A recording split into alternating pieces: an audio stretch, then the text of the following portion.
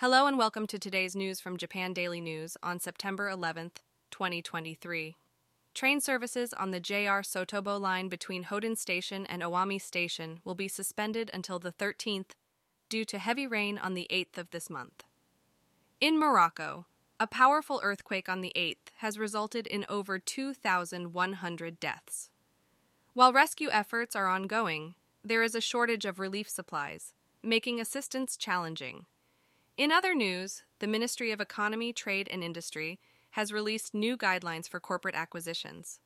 The guidelines emphasize that the management of the target company should seriously consider acquisition proposals, as they may enhance corporate value.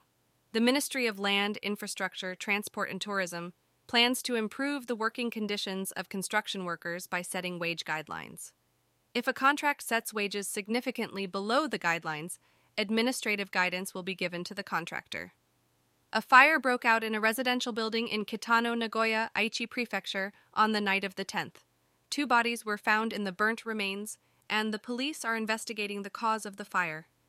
Unstable atmospheric conditions are affecting various parts of Japan, particularly in western regions, where heavy rain, lightning, and strong gusts are expected until the 12th. Please exercise caution. In a landmark case, a court in Sapporo, Hokkaido, will deliver its verdict today on a lawsuit filed by a former government employee challenging the denial of dependent allowances to same-sex couples in factually married relationships. The outcome of this trial, which tests whether the denial violates the constitutional guarantee of equality, is highly anticipated. And now for the weather.